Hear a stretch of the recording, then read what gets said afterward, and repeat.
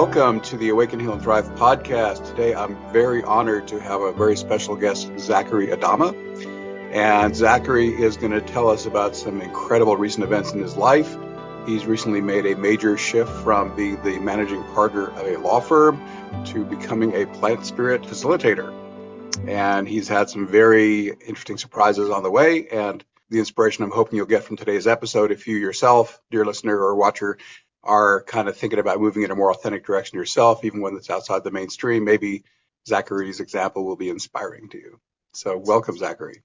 Thank you, brother. It's good to see you today. Good to see you too. Yeah. I've known Zachary for years. We met when we were both actively studying Law of One channeled material, but our relationship has gone far beyond that in the years since. So now, Zachary, would you be willing to just kind of give folks a broad overview of your recent journey and your major shift away from law to doing spiritual work? Sure. It all began 12 years ago. I grew up really poor in the Appalachian Mountains in East Kentucky. I was always mystically, spiritually oriented, and I really strongly rejected sort of the Judeo-Christian fundamentalist tradition I was raised in. It really almost made me sick, just going in and being in that environment. But I was mystically oriented. I like to play in the woods. Some of the first spiritual books I read were on Druidry and that sort of thing. My metaphysical senses weren't quite online at that point, and so I had this memory of what was true, that everything was connected, everything was one, that the natural world was a doorway to spirit. But I wasn't able to quite feel it yet. It was just like this half remembered memory. So I sort of, by the time high school came around, I was like, okay, I need to get serious about life. And so I started, made sure I studied hard and graduated at the top of my class, went to college, had planned on being a doctor, but really didn't like that stuff. When I actually had to work to do chemistry and math, it was kind of boring to me. But I fell in love with philosophy. I fell in love with history, political science, and all that good stuff. And so I ended up majoring in philosophy, minoring in international affairs. But then, by junior year, I had this beautiful conversation with my mother where I was like, "Yeah, I'm a philosophy major," and and her very grounded response was, "What the hell are you going to do with that?" And I was like, "Well, I guess I'll be a professor or a lawyer." And at the time, I was studying European philosophy, modern philosophy, and all that stuff, and getting a nice classical liberal arts education, which really turned me into a devout atheist. And, because that's the message I was getting from every side, is that we live in a world of dead matter. We live in a world that's explainable by these mechanical, materialistic laws. And so everything else, love, magic, is all an accident or a manifestation of psychosis. So I was like, well, I guess I figured out philosophy. No point in going and getting a PhD in it. I guess I'll be a lawyer. I guess I'll play the game of money and power because apparently that's all there is to do. And so I put my head down and went to law school, got through that. And literally 6 months after passing the bar and beginning my legal career, I had this abrupt Kundalini awakening where I was just reading a mainstream article on quantum physics that talked about the universe being a great thought rather than a great clock, this panpsychist idea. And literally, when I allowed myself to entertain that idea seriously and looked at my secretary at the time and thought, you too are me, and believed it, my heart flew wide open and just lightning bolts of bliss shot through my being. And I just blissed out and experienced ego death. Whoa. And so for a week or two, I was just blissed out and in love with everything. But after a couple of weeks, the ego came back greatly reduced with all the spaciousness around it to ask what the hell has happened. And that's what led me to study things like the Law of One. It led me to the practice of Kriya Yoga, which has been my root practice for the last 12 years, and all these other things. And in those moments after that awakening, I sincerely wanted to run away to a monastery and just pray and meditate for the rest of my life because I lost all interest in worldly activity and I lost all worldly ambitions. Mm. But apparently, my higher self knew what it was doing, and it waited right until the moment I was thoroughly enmeshed in the world to wake me up. Mm. and So recognizing that I didn't have an easy out to go to a monastery or an ashram or something like that, that I had student debts, that I had a job, that I had a fiance. Mm. I was like, well, I guess the practice is to live a spiritual life in the world, to continue to cultivate my spiritual path, my awakening, as I do this lawyer thing, and just try to do the lawyer thing well. That was a story of a 10-year thing for me Wow. of from the initial awakening, being a householder yogi, practicing Kriya Yoga, having a very devoted practice there while living my life well and gradually reforming the personality, noticing where we're still hung up, where we still have attachment, disciplining the personality, disciplining consciousness, working with desire and attachments, and all that stuff as I practiced law and lived an outwardly very mundane life, but an inwardly very mystical life. Hmm. Was there any conflict between what you had to do as a lawyer and your inner spirituality? Of course, I was one of my biggest clients was banks doing Hmm. foreclosures. Whoa. I didn't want to do that. Hmm. I didn't want to make people homeless. I didn't enjoy that. And how I, justified it to myself was, well, then these contracts were made, by these people who did so by free will and they didn't live up to the agreement, and all I'm doing is enforcing it. Hmm. And perhaps there is some truth in that, but also there is not much leverage for the person negotiating those agreements to change the terms. We live in a system that doesn't have a lot of free choice around those things. It's sort of Hmm. take it or leave it, free choice within a limited range sort of thing. Right. But anyway, yeah, there was always conflicts there, and the practice for me, especially when a debtor would call, was to have compassion for them, to be as helpful as I was able to be, and just do my job that was a hard job, not necessarily in line with my soul, in as much integrity and compassion as I could, Hmm. Okay. and that's what I did. But it was very difficult and challenging all along in that respect.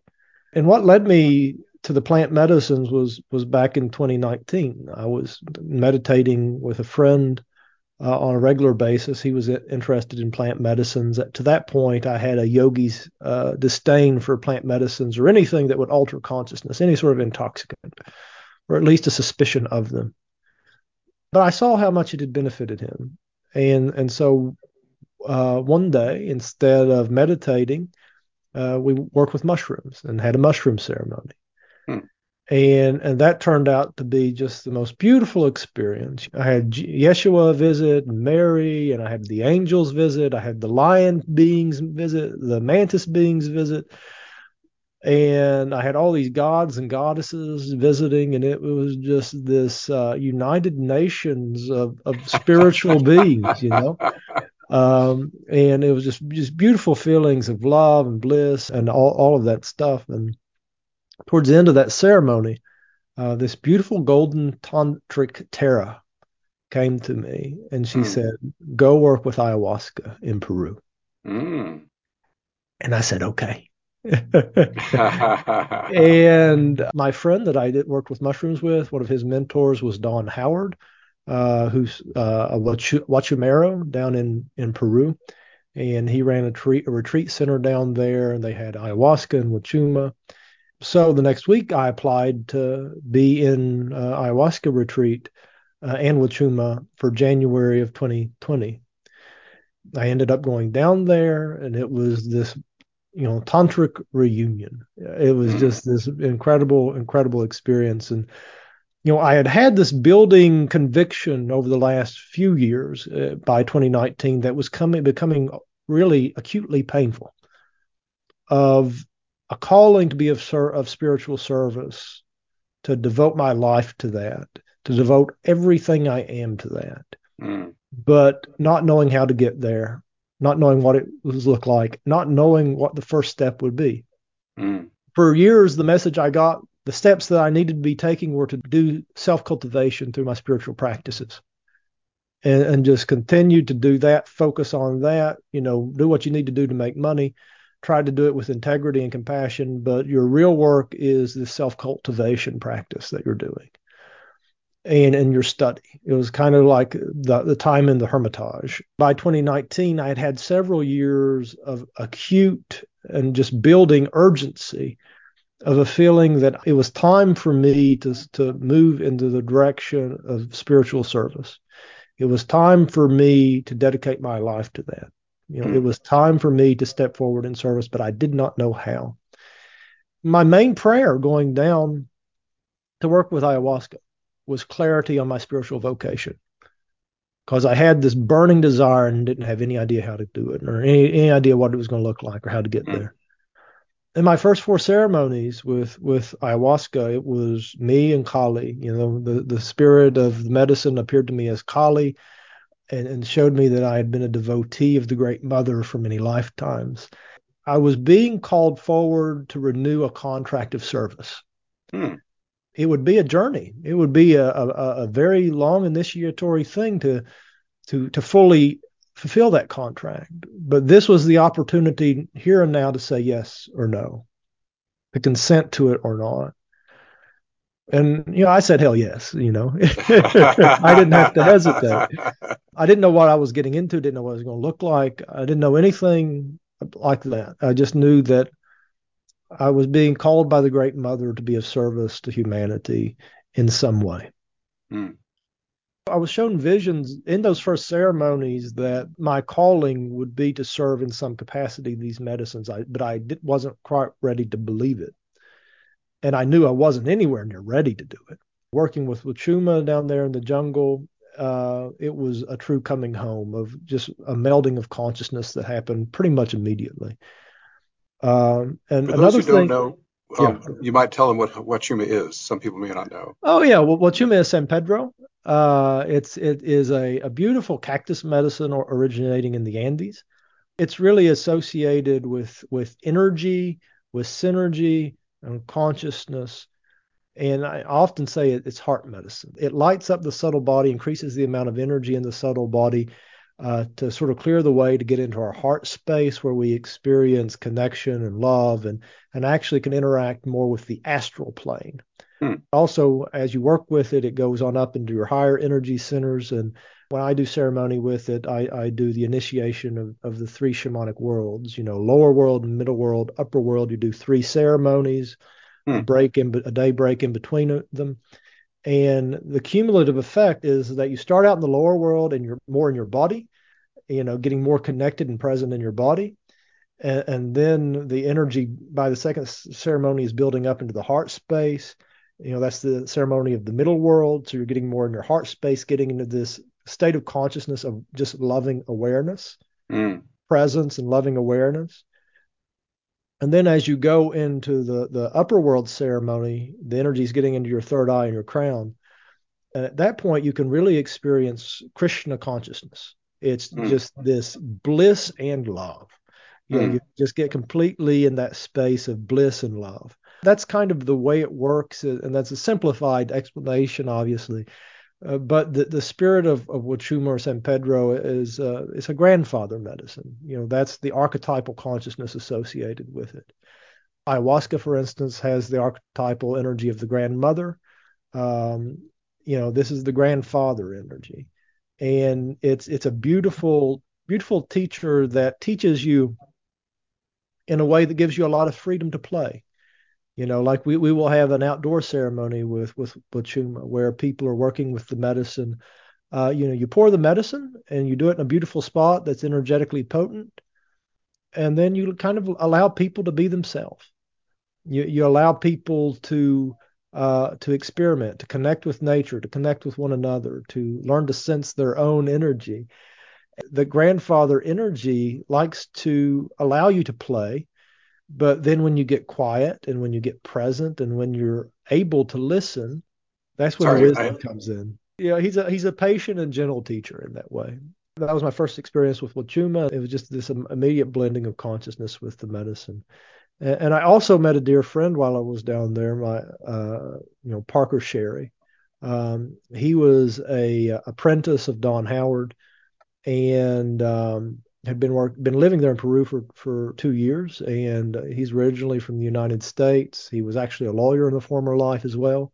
ah, We met down there, and one of the things during Wachuma ceremonies that happened was that I did ended up doing some healing work during ceremony, and actually did some healing work with Parker, and he found it to be very very beneficial and effective, and said it was the most potent Wachuma experience of his life, working in that healing way. We stayed friends, but went back to the United States, and even on my way back to the United States, talk of COVID was happening. mm, COVID was starting to emerge as this big global thing. And so I came back to the United States in early January after working with the medicines. And then lo and behold, by March, the world got shut down, mm, or at least shooken up. And I literally went from being stuck in an office 60 hours a week doing work, to having all this spaciousness and working from home.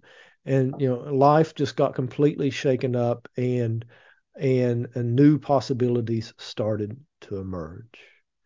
Parker and I stayed friends, and we continued to do medicine work together. And then by the fall of 2021, a thing was coming on our radar of a possibility to start a medicine church outside of Austin. And he asked me to join him in that work. And I didn't know that whether it was the where we were going with that church was the destination, but I knew it was the next step, mm-hmm, and so I said yes. And that began my career, so to speak, at the beginning of 2022, serving medicine.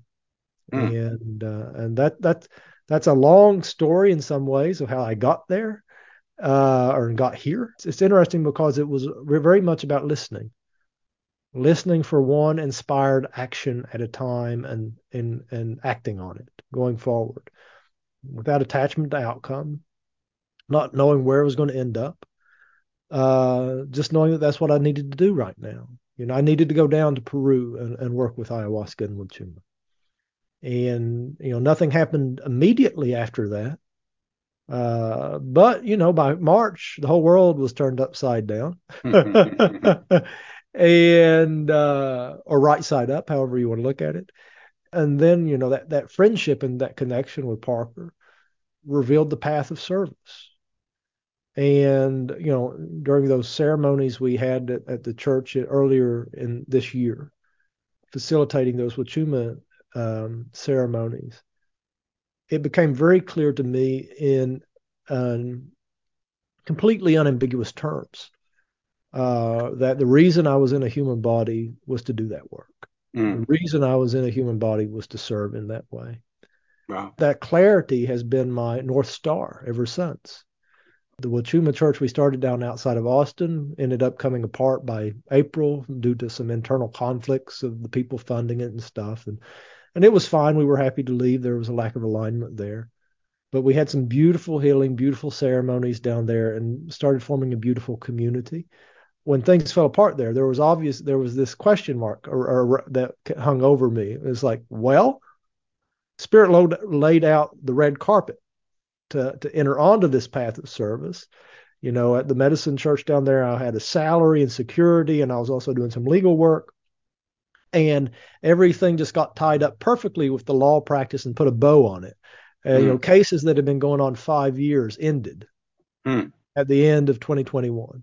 And I was able to walk away from the law firm and give my interest to my law partner with just very little effort. it was just like the exit sign was there. Everything was perfect. I was going to this salaried job down in Austin where I was going to be able to serve medicine and do legal work, helping run the nonprofit and all this. So it was an easy yes.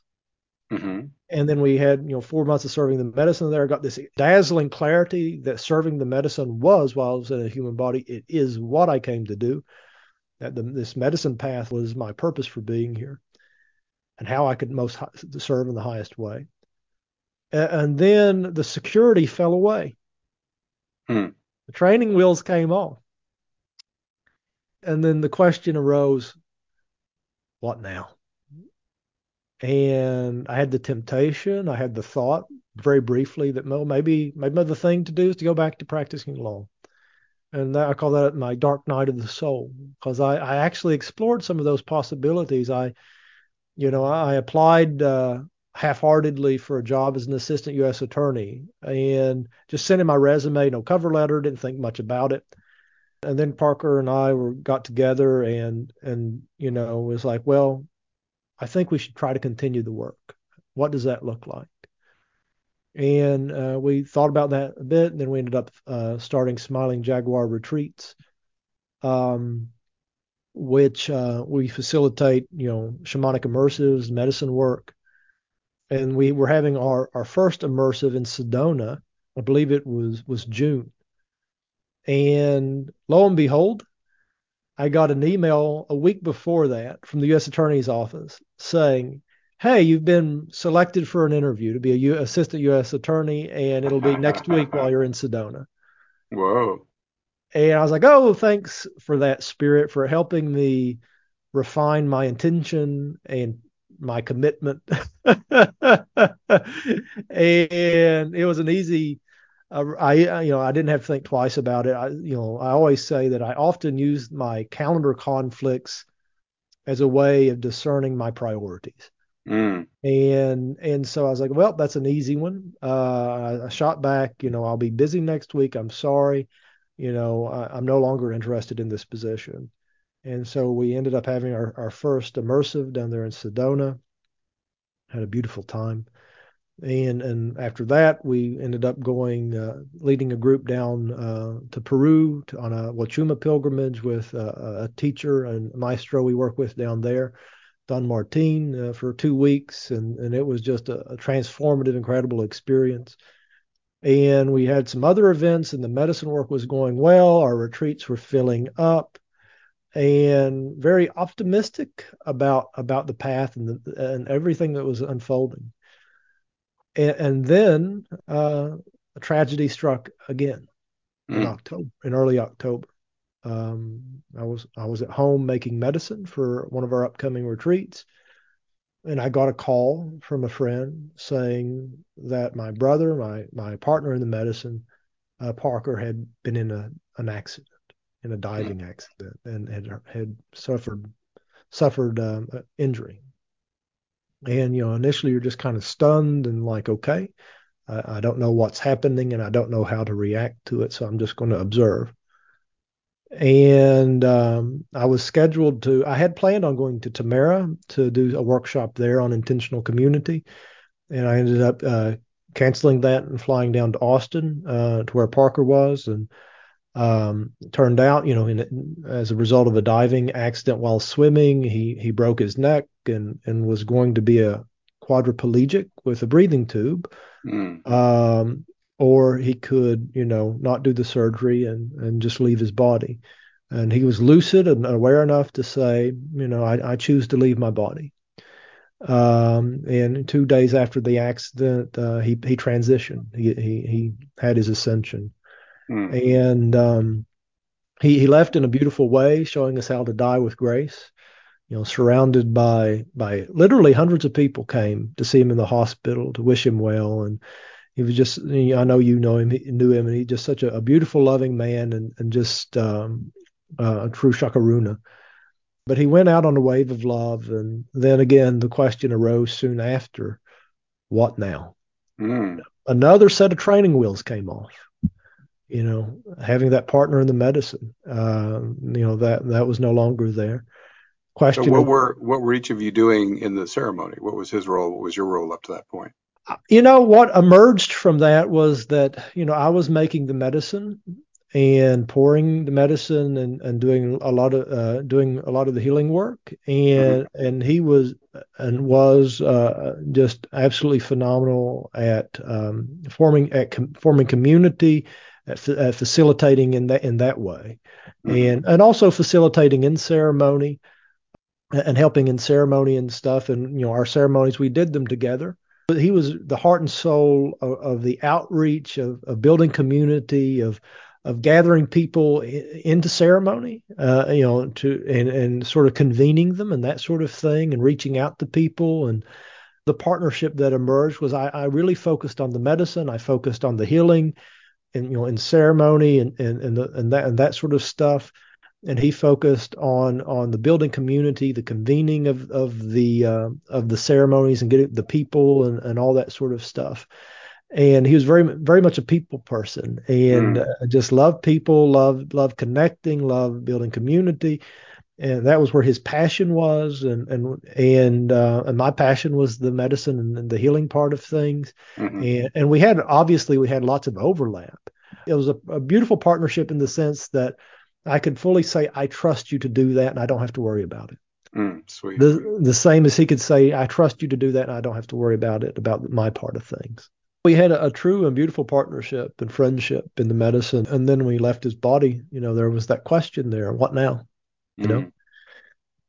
again, I had the thought, well, maybe I need to go back and practice law. Maybe that's what the universe is telling me. Maybe I need to try to find a safer path. Literally, when I had that thought, I felt like I was crawling into my own grave. It Mm. was like, that's not why you came to be here. That's not why you're in a human body. Mm. And what would you be serving if you did that? You'd be Mm. serving your own desire for comfort, your own desire for the known, your own desire for some illusory stability. Mm. And that's not who you came to serve. You came to Mm. be of service to others. And so I decided to continue on with the work, and have done so. And we've continued to have ceremony. We're about to leave for Peru here in about a week. Be working with grandmother down there, and then Wachuma, with doing the Wachuma pilgrimage again, and have ceremonies that are building up throughout all of next year. My calendar's filling up with ceremonies, some more private, some more open. We'll be returning to Sedona in April. Yeah, I should interject here because you're Yeah, giving time references. We're recording this on December 27, 2022, in case anyone's right. wondering what's he referring to in terms of actual times here. Yeah, so we're meeting at that beautiful time between Christmas and New Year's. Yeah. Between the old and the new. Yeah. But yeah, that's been the journey, brother, and it's been a path of initiation for sure. I haven't hardly said a word because your monologue has been just fascinating. I was like, I don't need to put my words in here just yet. So now it's time. Yeah, Thank you for being so eloquent. yeah. Thank you, brother. What I'm trying to do here is anticipate what are the listeners or viewers going to be wondering about as they hear all this.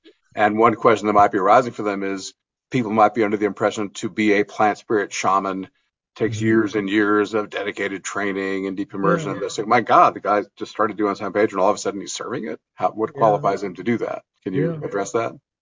Well, it's complicated, and I honestly have at times had some imposter syndrome around that, because I would not have stepped forward to do that myself.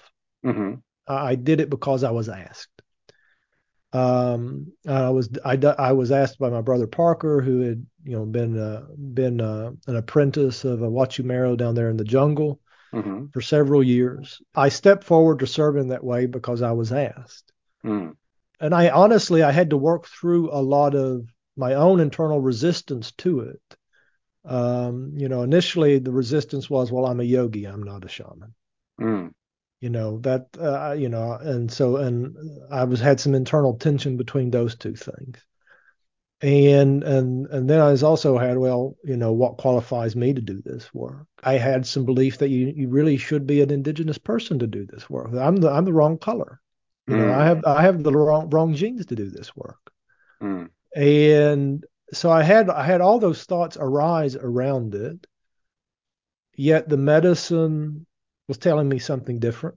Mm. And I also had this invitation from my brother Parker, who I trusted, and I trusted his experience with the medicine. I've only been working with plant medicines about 4 years.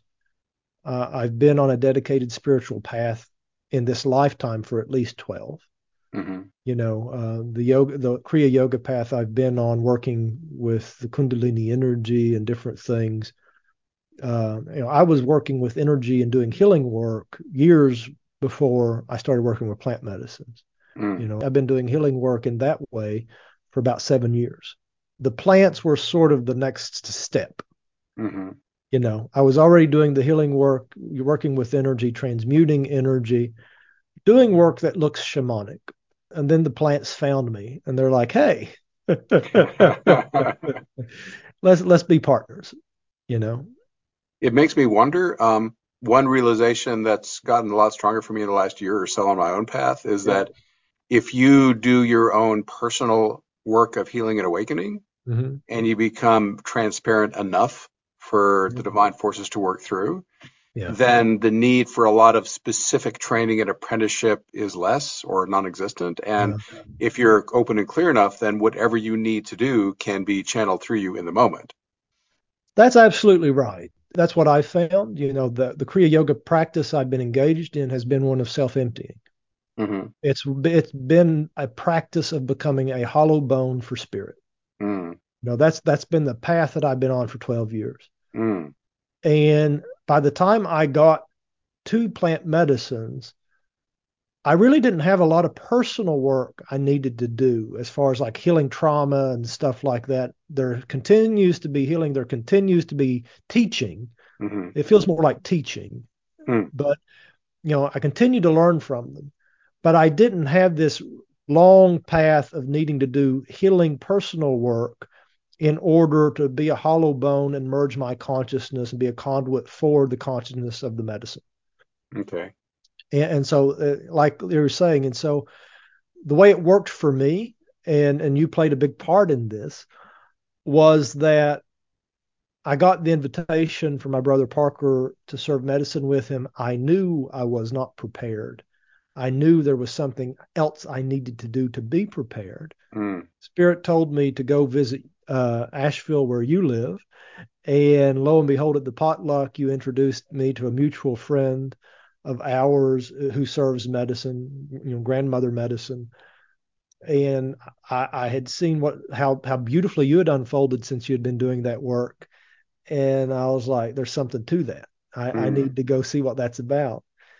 And setting with grandmother almost monthly Mm-hmm. for a year before, is what prepared me to serve. Mm. And she showed me the ins and outs. She showed me all these different ways of working with energy and consciousness, and taught me how to serve the grandfather medicine. Wow. Yeah, and so she's been a huge teacher there.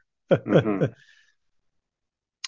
Yeah, I have to report similar experience. My life has been profoundly transformed by working with Mother Ayahuasca myself, and Yeah, there's no way I could do a fraction of what I do now if it weren't for her. yeah, So, yeah. She teaches us how to serve. yeah, she's Yeah, she's all about that. yeah, she really does. Mm. I'm getting teary here. It just means the heart is overwhelmed. Yeah, it's a good feeling actually. Yeah, So, as you move forward, it sounds like the financial security you thought you had has gone away. There's no paid yeah, gig like there was initially. right.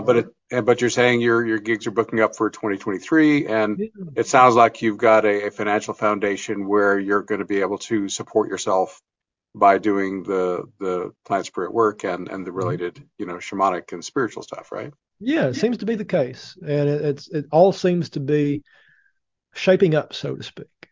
Hmm.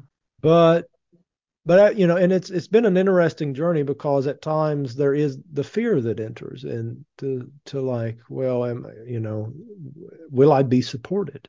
Mm. That fear arises. Will I be supported? Hmm. And I've always had this part of me, this renunciant part of me, that really just wants to put on, a monk's robes and just go into a hermitage or an ashram and just renounce all attachment and the householder lifestyle. Because honestly, the only interest I have in being in the world is to be of service. Mm. I really, most of the stuff that happens in the world at the human level is kind of boring to me. It's just not that interesting. I love nature, and I love spiritual community, and I love seeking, my continuing to cultivate my own awakening. Hmm. But there's not many things in the world at the level of human desire that interest me.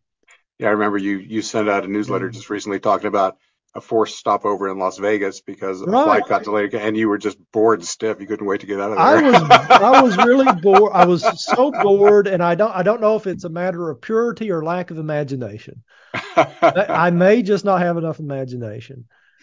But yeah, I spent $200 on the slot machines, and it was the most boring video game of my life. Oh wow. And Hmm. because I didn't care if I won or lost, Oh. it did not matter one way or the other. But yeah, so having that monastic aspect to my being, I was like, okay, so you want to renounce the world, and you're happy to go forward and get your sustenance from a begging bowl. Hmm. But why do you have resistance to this? Mm. Right. Right?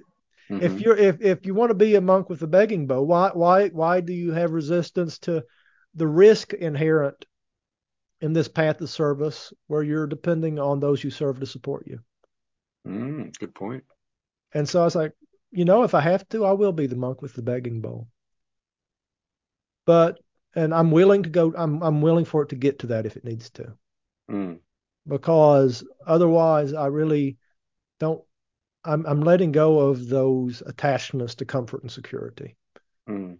and what material resources I have, I wish to use them in a devotional way in service to others.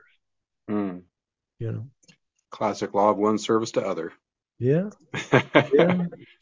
So if someone's watching this and they're thinking, well, it's fine for that guy, um, but as someone who's feeling the call to us, whatever their own form of service is, whether it Mhm. involves plant spirit or not, just what there's so many gazillion ways to show up Yeah. and serve Yeah. as each person's uniquely guided.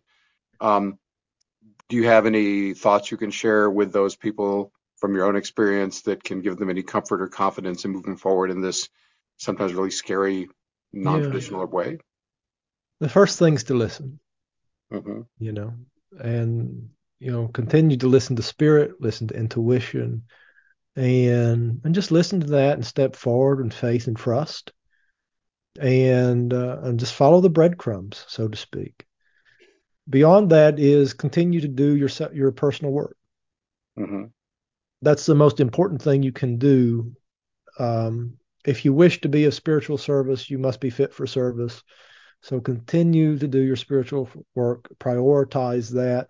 If you're in a place where you don't know what else you can possibly do in order to step into your mission, double down on your personal work. Mm. Continue to get clearer and clearer and more established in your true self, in your awakened presence. So, do your spiritual practices, listen, follow the breadcrumbs, follow intuition. Also recognize that in my experience, you know, this is a path of initiation. You will be tested Hmm. because and the bigger the mission that you're stepping forward into, the more severely you will be tested. Hmm. And in my experience, the spiritual path ultimately is one of renunciation, whether you're in an ashram or you're in the world.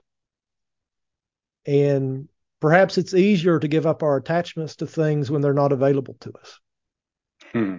When we're in the security of an ashram, which can become a prison, Hmm. a spiritual prison, it can be really easy to give up sex when there's no sexy people around, Yeah. or your attachment to sex, rather, because I don't think there's anything wrong with sex, but it's our Hmm. attachment to it can be problematic sometimes. Yeah.